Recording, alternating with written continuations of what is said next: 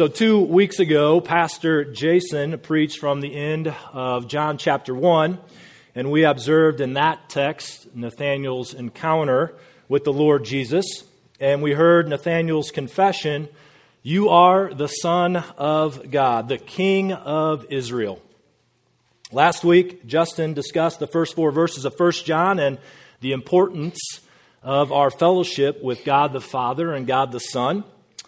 As fellow believers in the Lord Jesus, we live with eager anticipation in the second coming of Christ, a new heavens, a new earth, a glorified bodies. And this morning we're going to zoom in to the Gospel of Luke, Luke chapter 7, verses 36 through 50, and we're going to observe a sinful woman's encounter with the Lord Jesus. So if you are able to this morning, please stand with me for the reading of God's Word. I am reading from the English Standard Version, and I'll be reading Luke chapter 7, beginning in verse 36 through verse 50.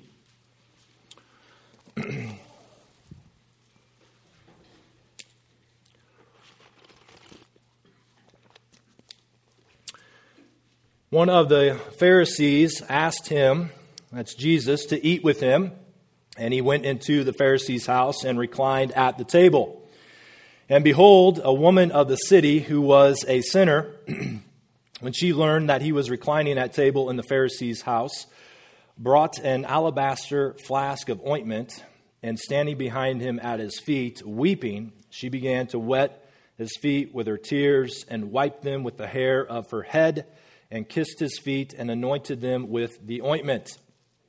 Now, when the Pharisee who had invited him saw this, he said to himself, "If this man were a prophet, he would have known who and what sort of woman this is who is touching him, for she is a sinner." And Jesus, answering, said to him, "Simon, I have something to say to you." And he answered, "Say it, teacher." A certain moneylender had 2 debtors. One owed 500 denarii and the other 50. When they could not pay, he canceled the debt of both. Now, which of them will love him more? Simon answered, "The one, I suppose, for whom he canceled the larger debt." And he said to him, "You have judged rightly." Then turning toward the woman, he said to Simon, "Do you see this woman? I entered your house, and you gave me no water for my feet, but she has wet my feet with her tears and wiped them with her hair. You gave me no kiss, but from the time I came in, she has not ceased to kiss my feet. You did not anoint my head with oil, but she has anointed my feet with ointment. Therefore, I tell you, her sins, which are many, are forgiven, for she loved much. But he who is forgiven little loves little." And he said to her, "Your sins are forgiven." Then those who were at table with him began to say among themselves, "Who is this who even forgives sins?" And he said to the woman, "Your faith has saved you. Go in peace." That is the reading of God's Word this morning. I pray it's a blessing and encouragement to you. You may be seated. Join me in prayer one more time. Lord, Heavenly Father, we thank you for your inerrant, sufficient, authoritative word, Lord. Lord, I pray that our hearts and our minds would be encouraged this morning from this text, Lord.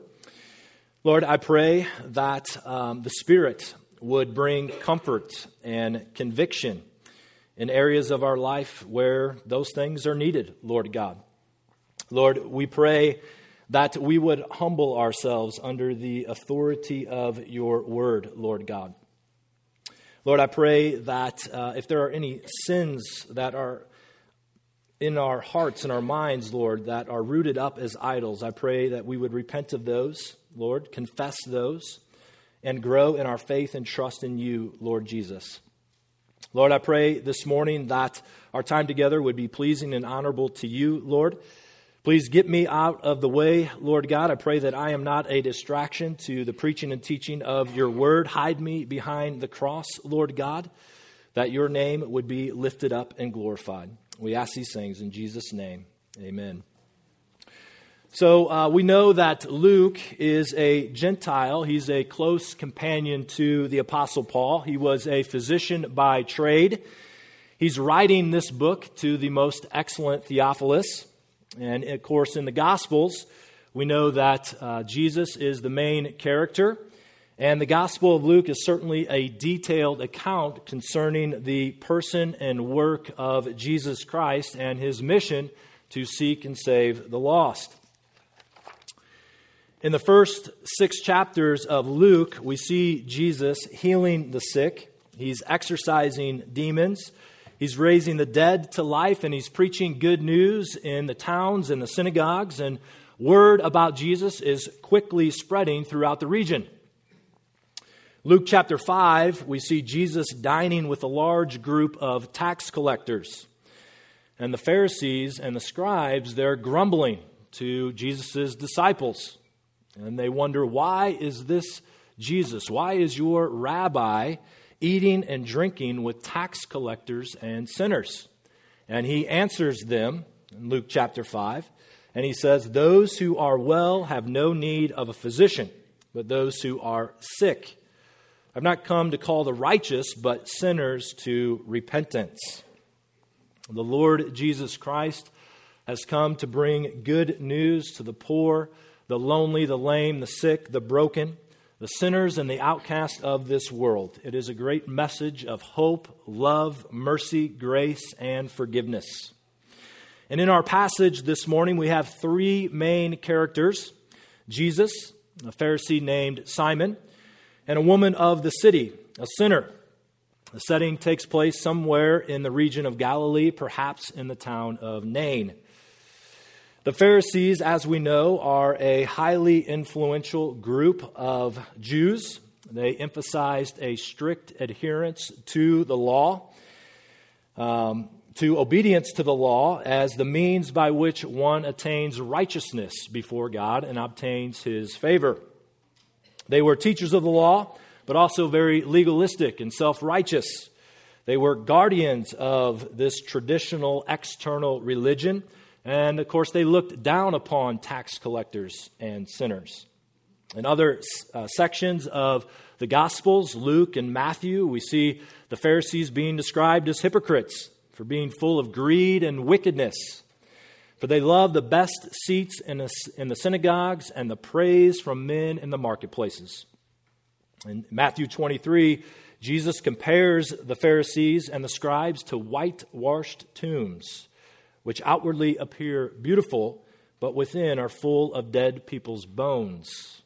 The Pharisee and the religious leaders of the day were Jesus' primary opponents, and he certainly had some strong words for them throughout his earthly ministry. In verse 36 of our text, one of the Pharisees asked him to eat with him, and he went into the Pharisee's house and reclined at the table. It was not uncommon in those days for a Jew to ask a traveling rabbi or the guest teacher to a Sabbath meal to discuss the theological or cultural issues of the day with the leaders of the community. However, it does seem a bit odd that this Pharisee, one of Jesus' opponents, would invite Jesus to a meal in his house, especially since this man is associating with tax collectors and sinners. It seems that the Pharisee likely had some sort of hidden agenda or purpose in doing so, for he is very skeptical of this man. It was not uncommon for these type of meals to have an open door policy, meaning that if you did not have an invitation to eat, the people of the community could come to the house. They could stand around the perimeter of the room to observe and listen in on the conversation that was taking place between the visiting rabbi and the religious leaders who, again, are discussing or debating theological and social issues of the day. This type of meeting or gathering may be similar to what we may see in a city council meeting or a school board meeting in our day. The city officials or school officials are sitting up near the front of the room, and the general public is typically invited to attend an open session in which they can interact with the city officials and ask questions or provide feedback regarding city or school district concerns. In the first century context, however, it seems that the people standing around the perimeter of the room, they're simply there as spectators, not participating in the actual discussion. So in verse 37, the text reads, "And behold, a woman of the city who was a sinner, and she learned that he was reclining at table in the Pharisee's house, brought an alabaster flask of ointment, and standing behind him at his feet, weeping, she began to wet his feet with her tears, and wiped them with the hair of her head, and kissed his feet, and anointed them with the ointment." When we see this word "behold" in the Scriptures, this usually indicates that something important or profound is about to take place, and in some cases even shocking. And I think what Luke records here is certainly a profound or shocking part of the story. This woman, she is unnamed. She's identified as a sinner. And this label, of course, in those days certainly carried with it negative connotations. Not only is she socially shunned by the people of the community, the text says her sins are many and her sins are publicly known throughout the city. So, the sinful woman, she learns that Jesus is reclining at the table in the Pharisee's house. In those days, you were in a reclining position to eat, usually with your feet directed away from the table. They did not eat at a table with chairs as we do today. First century roads were not paved, and so they were usually dusty or muddy, and it was preferred that your dirty, stinky feet were directed away from the table. The alabaster flask of ointment or perfume, as it is stated in the New American Standard Bible, indicates that the jar or flask is likely very valuable and precious. Alabaster was considered an expensive stone that was typically quarried in Egypt during those days. Some commentators think that perhaps this woman is a prostitute, since perfume was a trademark for women of prostitution. However, the perfume, I think, also was somewhat common for women in general, and certainly for women who are not prostitutes. So even though it may be possible that she is a prostitute, the text here does not explicitly identify her as one.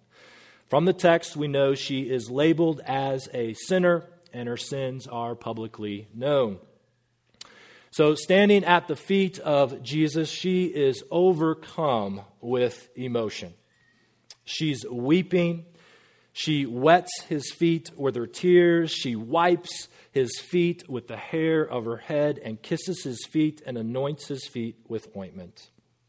According to John MacArthur in his commentary, her tears are like a steady flow of continuous rain. In that culture, washing the feet of another person was considered degrading, something done by only the lowliest of slaves. And it may have been considered indecent here, perhaps even immoral for a Jewish woman to let her hair down. But she was overcome with emotion. And we see the tears of gratitude, the tears of joy, and perhaps even tears of remorse and sorrow. They are soaking and saturating the feet of Jesus. The kissing of his feet seems to be a striking expression of affection and thankfulness. Luke uses the same Greek word in the parable of the prodigal son in Luke chapter 15. When the father, he's anticipating his son to return from home. He sees him at a distance. He runs to him. He embraces him, and he kissed him. So the kissing here of the feet of Jesus is a beautiful, wonderful expression of affection for the Son of God. In Bible times, people were anointed with oil to signify God's blessing or call on that person's life. A person was typically anointed for a special purpose, to be a king or a prophet or a priest. In other examples in the Scriptures, we see the anointing of oil was used for healing the sick. In this context, the anointment of the ointment or the perfume may have been simply a gesture of respect or common courtesy, sometimes paid by a host to his guest. But it seems reasonable here to conclude that the sinful woman is going above and beyond the normal gesture of common courtesy.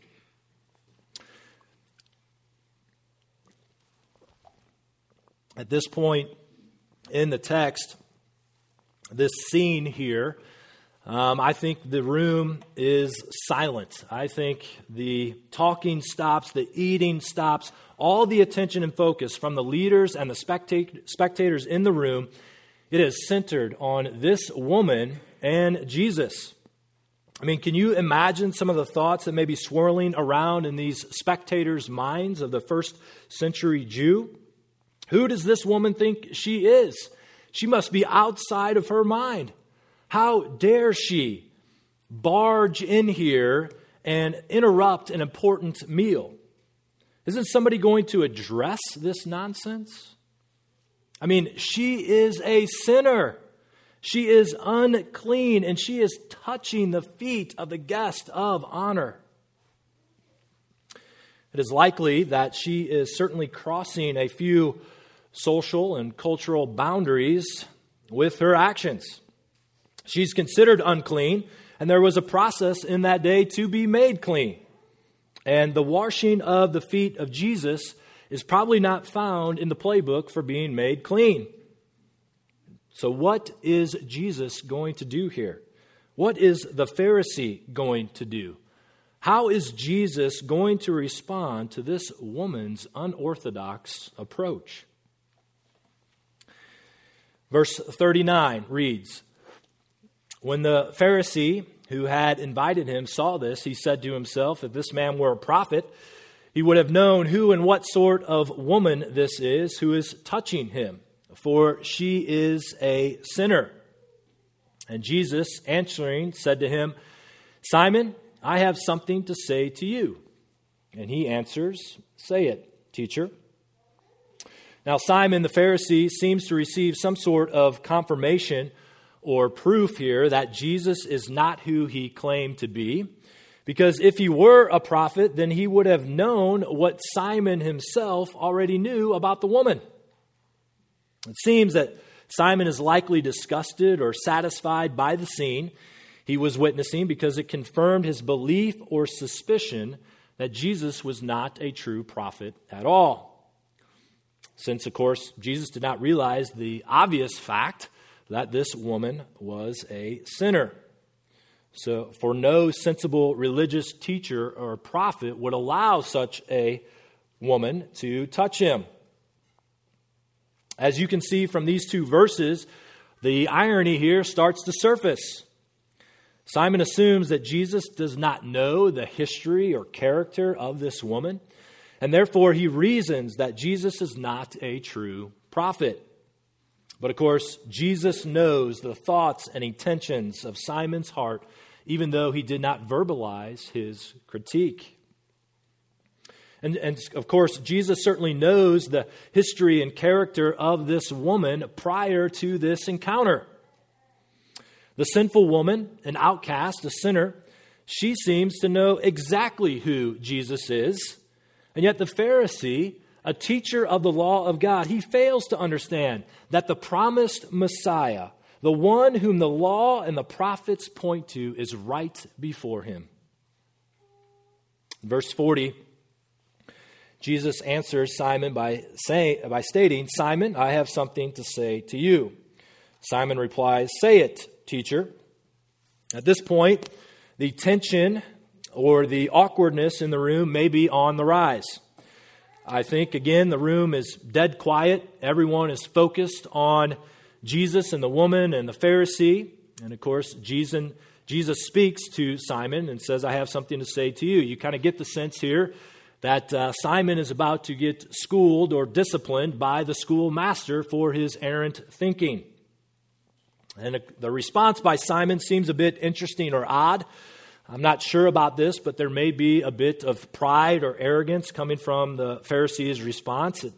It seems as if he says, sure, You can go ahead and respond, but don't think you're going to tell me something I do not already know. The response seems a bit snarky or abrupt, but Simon does address Jesus as teacher here, so there seems to be at least some mild respect extended to him. And it's possible that Simon the Pharisee is simply suggesting or acknowledging Jesus' statement and saying, you may go on with your intended lesson or discourse. So in verse 41, Jesus states, a certain moneylender had two debtors. One owed 500 denarii and the other 50. When they could not pay, he canceled the debt of both. Now, which of them will love him more? Simon answered, the one, I suppose, for whom he canceled the larger debt. And he said to him, you have judged rightly.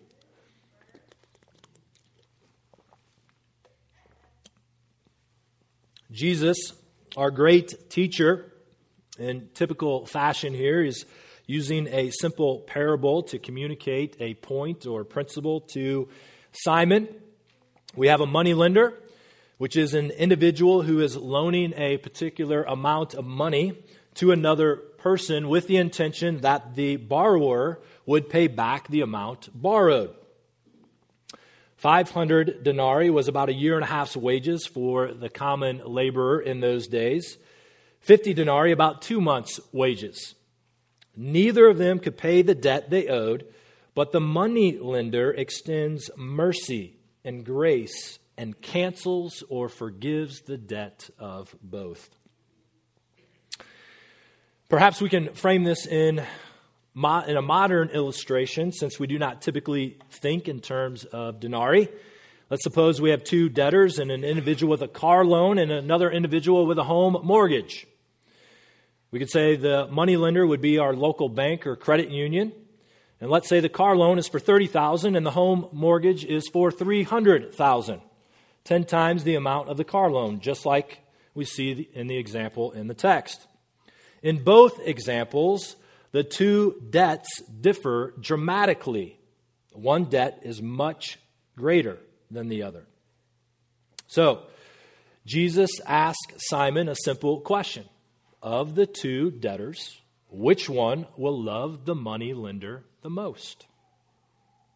Simon answers correctly by stating the debtor with the larger debt, and Jesus says to Simon, you have judged rightly. So, if we think about our contemporary example, right, which debtor will love and appreciate the moneylender the most? The individual who owes $30,000 or the individual who owes $300,000? Of course, it is the one with the greater debt, just like in the biblical text.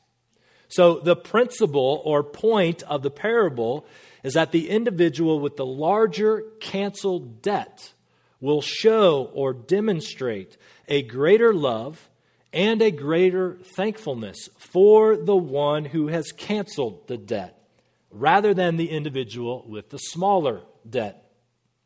So, if we have a main point for our sermon this morning, this is the main point. Great love, great devotion, great gratitude originates or stems from the canceling or the forgiveness of a large debt. So this morning, I think we need to pause and we need to consider this question. Do you recognize and realize the depth of your sin before a holy and just and righteous God? There's no measuring line long enough to measure the depth of our sin. The distance to the moon or the depth of the deepest part of the sea, they're not deep enough to measure our sin debt before a holy, infinite, just, and righteous God. And it does not matter if you have broken one of God's commandments or whether you have broken all 10 of His commandments. Your sins, my sins, they're just as wicked and unholy as the sins of the prostitute, the mass murderer, and the child molester. Our sins, even if we have not committed murder, are no better than the sins of the mass murderer or rapist. Our sins are equally offensive to a holy and righteous God, and we deserve His wrath and condemnation. Our sin debt is so great that we could never pay for or atone for our sins against a righteous, holy God. In fact, our sin debt is an infinite debt that requires an infinite eternal punishment. If you have recognized your sin debt, do you recognize your need for a divine Savior? I think we can conclude that the sinful woman in our text this morning, she certainly recognizes not only her sin debt before God, but she recognized her desperate need for a Savior, for a great physician. I have not come to call the righteous, but sinners, those who are sin sick, to repentance. The Pharisee, of course, here does not recognize his sin debt before God because he's trusting in his own works and righteousness. He's blinded by his pride, and he fails to see his need for a Savior. Verse 44, turning toward the woman, he said to Simon, "Do you see this woman? I entered your house. You gave me no water for my feet, but she has wet my feet with her tears, wiped them with her hair. You gave me no kiss, but from the time I came in, she has not ceased to kiss my feet. You did not anoint my head with oil, but she has anointed my feet with ointment." So we see Jesus here applying the principle from the parable to the woman and Simon by contrasting the display of love and gratitude from the woman to Simon's lack of hospitality or lack of action towards the guest of honor.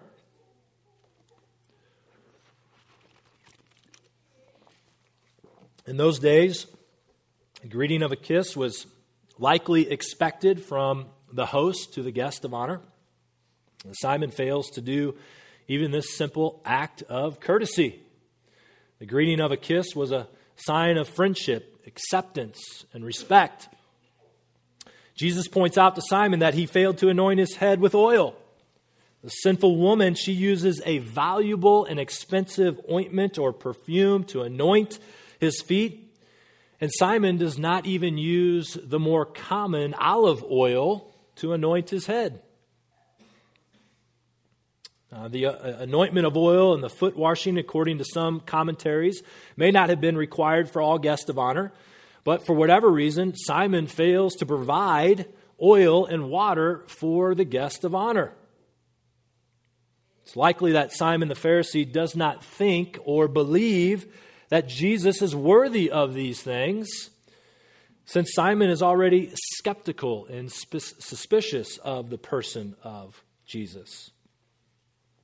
The washing of the feet by the sinful woman certainly is a beautiful display of worship, and it seems extraordinary in this particular setting.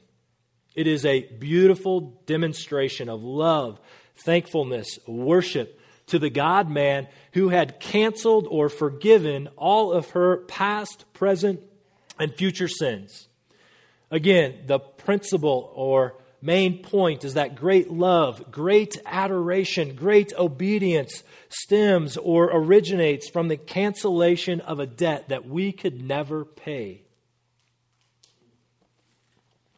In our text this morning, we're contrasting the actions of the Pharisees, the action of Simon the Pharisee, and the actions of the sinful woman. So let us consider for a moment a couple of questions. In our times of Bible study, I think it's important to think and examine the thinking or theology of some of the Bible characters that we are studying. So, how would you compare, knowing what you know about the text this morning, how would you compare the thinking or beliefs of these two individuals? If you could describe the thinking or beliefs of the sinful woman and Simon the Pharisee in regards to the person of Jesus, how would you describe their thinking or beliefs, knowing what you know about their recent actions and behaviors towards Jesus? I certainly believe that our external behavior, our speech, our conduct, our responses to situations and circumstances that we face in a fallen, broken, sinful world certainly can indicate or reveal what we truly believe and think from the heart. If we are pressed in by situations and circumstances that we face in our lives, our theology, our doctrine will be exposed. It will be squeezed. If we are to compare our descriptions, I think we would see a difference between the thinking and the beliefs of the sinful woman and the Pharisee, just as we see a difference in their actions towards him from our text this morning. Our thinking, our theology, our doctrine certainly drives and influences our behavior. Theology is very much practical. And to fully understand the doctrine of sin, to fully grasp the depth of our sin, we need to start with a diligent study and proper theology of the triune God. Verse 47. Therefore, I tell you, her sins, which are many, are forgiven. For she loved much. But he who is forgiven little loves little. And he said to her, your sins are forgiven. Those who were reclining at the table with him began to say to themselves, who is this who even forgives sins? And he said to the woman, your faith has saved you. Go in peace. Now the New American Standard Bible renders verse 47 in this way. For this reason, I say to you, her sins, which are many, have been forgiven. Now, why is this important to consider? We need to understand that this woman was in a state or condition of forgiveness prior to this encounter with the Lord Jesus. The temptation in verses 47 and 48 is to wrongly conclude that her sins are forgiven based on her recent actions toward Jesus. To make this conclusion would certainly nullify or cancel the whole point of the parable. Which debtor will love the moneylender the most? It is the debtor with the larger debt. The canceled debt must take place first. Then springs forth the love, the adoration, the worship of the one who canceled the debt. The forgiveness of the debt is the cause. The love, the worship, the gratitude is the result or effect of the original cause. Again, the principle or point of the parable is that great love, great affection, great thankfulness stems from great forgiveness. So the actions of the sinful woman are a result, an outcome of the forgiveness that was already granted to her prior to this encounter. For Jesus says regarding the sinful woman, for she loved much. Well, why did she love much? Because she was forgiven much. Verse 48, your sins are forgiven. For the first century Jew, only God forgives sins. So, of course, this claim does not go unnoticed as the religious leaders in the room are contemplating this bold statement from Jesus. All right, who is this man? This man from Nazareth who claims to forgive people of their sins. Jesus, as he does in Luke chapter 5, before he heals the paralytic, is revealing his identity and his divinity by saying to his opponents, the Son of Man has authority on earth to forgive sins. Jesus Christ is the Messiah, the chosen one, the anointed one whom the law and the prophets spoke of many, many years ago.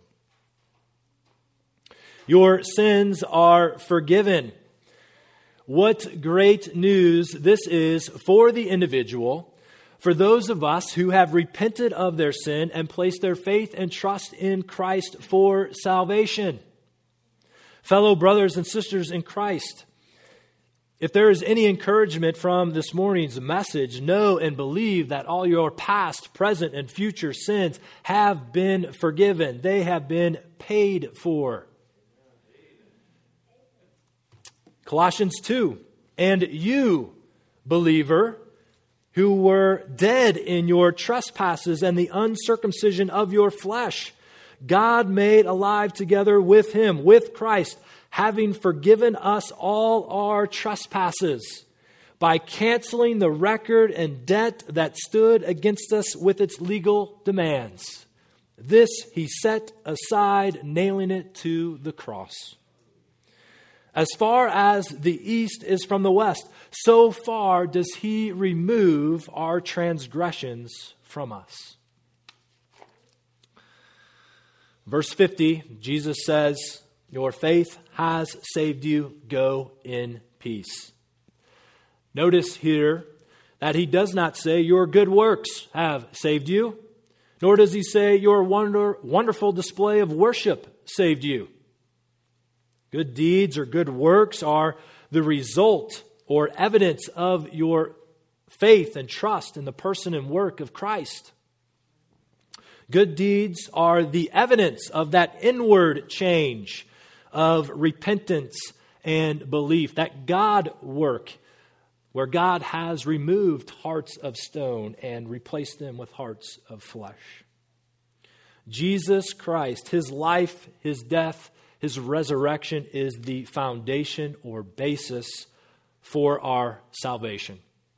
The Apostle Paul states in Galatians, we know that a person is not justified by works of the law, but through faith in Jesus Christ. So we also have believed in Christ Jesus in order to be justified by faith in Christ and not by works of the law. Because by works of the law, no one will be justified. We are justified through faith alone, in Christ alone, by grace alone. Non-believer, how are you going to respond to this wonderful offer of forgiveness from God the Father? For you, O Lord God, you are good and forgiving, abounding in steadfast love to all who call upon your name. Psalm 86. The Lord, a God merciful and gracious, slow to anger and abounding in steadfast love and faithfulness, keeping steadfast love for thousands, forgiving iniquity and transgression and sin. Non-believer, you must recognize your sin debt against the holy, just, and righteous God. You need to respond by repenting of your sin, turning from your wickedness, and placing your faith and trust in Christ for salvation. You can never pay for or atone for your immeasurable sin debt against the Lord. Now is the day of salvation, as Paul states in 2 Corinthians. We urge you, we plead with you to repent and believe in the gospel message. Do not delay, for tomorrow may never come. Fellow believer, brothers and sisters in Christ, do you realize this insurmountable debt that has been canceled by the grace and mercy of God through faith in God the Son? Which debtor will love the moneylender the most? Great love, great devotion, great worship, great thankfulness stems from a canceled or forgiven debt. In what areas of your life are you going to change in light of this great gospel truth? How is your daily worship of the triune God going to be affected? How is your worship going to change in the home, and in the workplace? How is your relationship with others, your spouse, your children, going to be impacted by this great truth? Perhaps there's some adjustments that you need to make in your behavior, your speech, or your attitude or perspective. I think it's proper here to be reminded that faith without works is dead. It is useless, as James talks about. Let us be reminded that good deeds or good works are the evidence of our faith and trust in the Lord Jesus Christ. We're called not only to be hearers of the word, but we are called to be doers of the word. Do not underestimate the level of influence that our actions can have on the life of the non-believer and the life of a fellow believer. Actions certainly do speak louder than words. And in our passage this morning, the sinful woman, she did not speak a word. Her love, her devotion, her gratitude for the good news of the gospel was displayed in and through her actions. May the gospel this morning propel and influence us to change, to growth in Christ-likeness. May we strive to show our love and our devotion and our thankfulness for the Savior by practicing and obeying the Great Commission and the Great Commandments in every area of our lives. Let's pray. Lord, Heavenly Father, we thank you for this morning. We thank you for your word, Lord God. Lord, I pray that you would give us the courage and the strength to respond in faithfulness and obedience, Lord God. Help us to be the salt and the light of the world, Lord God. Help us to display your love and your grace and your mercy to the world, Lord, so that your name is lifted up and glorified. Lord, give us strength, give us wisdom, give us courage, perseverance to go and to make disciples, to advance your kingdom here in our neighborhood and throughout the Peoria area, Lord God. Lord, if there are any sins, any idols in our hearts that we need to confess, Lord, I pray that we would humble ourselves, that we would confess and repent of our idols, Lord, that we would renew our faith and our trust in you, Lord. Give us the strength, Lord, to confess. Give us the strength to make changes, Lord, in our lives so that we can bear fruit as we abide in you, Lord God. You are the true vine, Lord. Lord, we thank you for our time together, Lord. Help us today to please you in every situation and circumstance and to glorify you. Whatever we're doing, whether we eat or drink, we do all things to the glory of God. In Jesus' name we pray. Amen.